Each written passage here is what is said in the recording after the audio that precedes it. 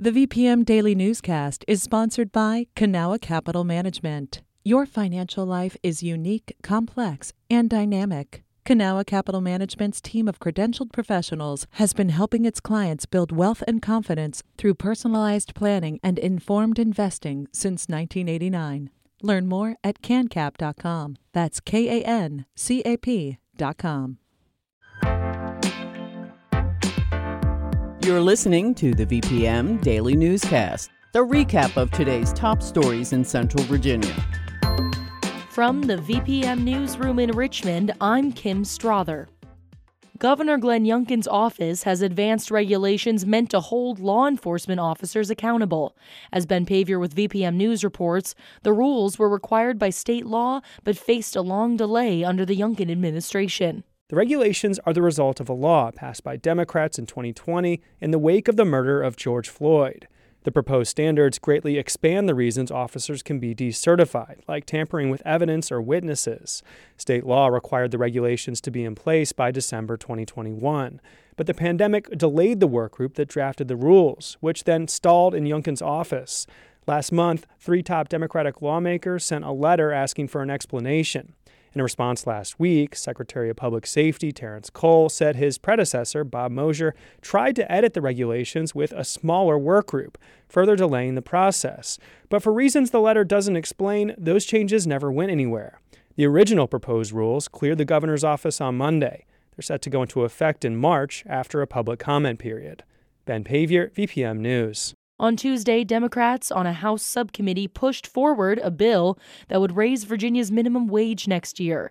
In 2020, the General Assembly voted to increase the minimum wage, but needed to vote on it again before 2025. This bill would raise the state minimum wage to $13.50. In Virginia, the current minimum wage is $12.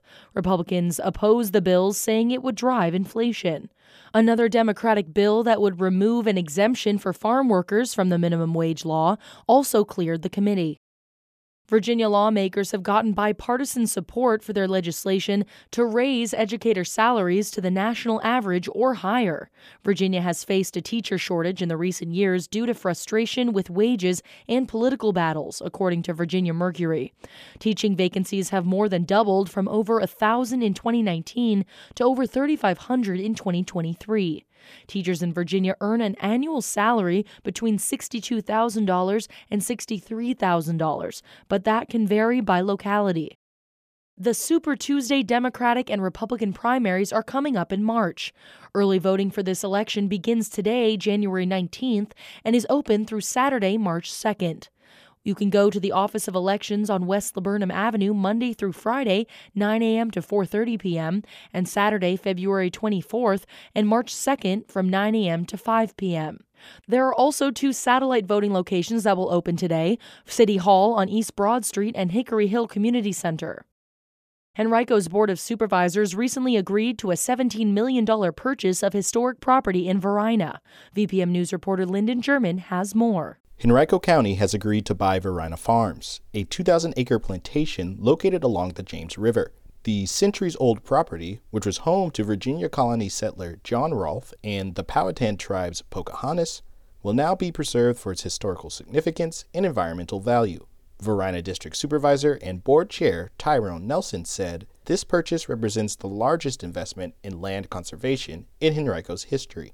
While there are many who continue to question what we do with our environment and whether we care, we continue to add thousands of acres of land into the county stock for preservation and conservation. Although the county hasn't expressed any immediate plans for the site, the board envisions Verina Farms will be used for a variety of cultural, recreational, and educational purposes. Lyndon German, VPM News. This has been the VPM Daily Newscast. Some of these stories may have changed since the newscast was recorded. You can stay connected to what matters by heading to vpm.org/news or follow us on Facebook, Twitter, and Instagram at MyVPM.